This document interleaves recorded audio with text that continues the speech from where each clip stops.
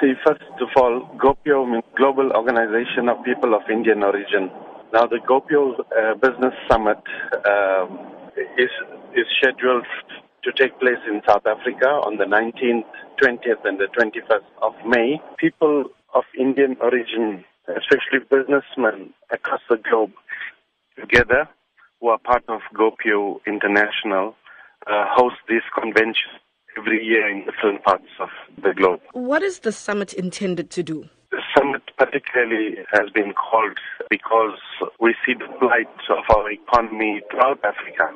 We're actually trying to get investors, of Indian origin to come and invest in South Africa especially. Now, what business opportunities are available in India for South Africans of Indian origin? It ranges from technology to, mining, IT, digital India.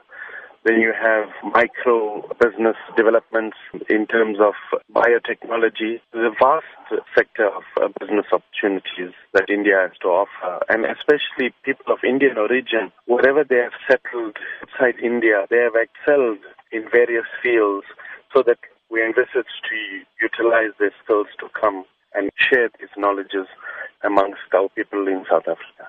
Now, talk to us about the role Gopio has been playing internationally and particularly where it stands with the United Nations. Gopio was formed in 1989, and it was formed on the basis of human rights violations against people of Indian origin in Fiji and Suriname. Now, Gopio across the globe get people of Indian origin together, share their common cultural values, look at the plight of Indian people, and also to connect in various countries that belong with other sectors of society, to have unity and diversity in the countries that they belong.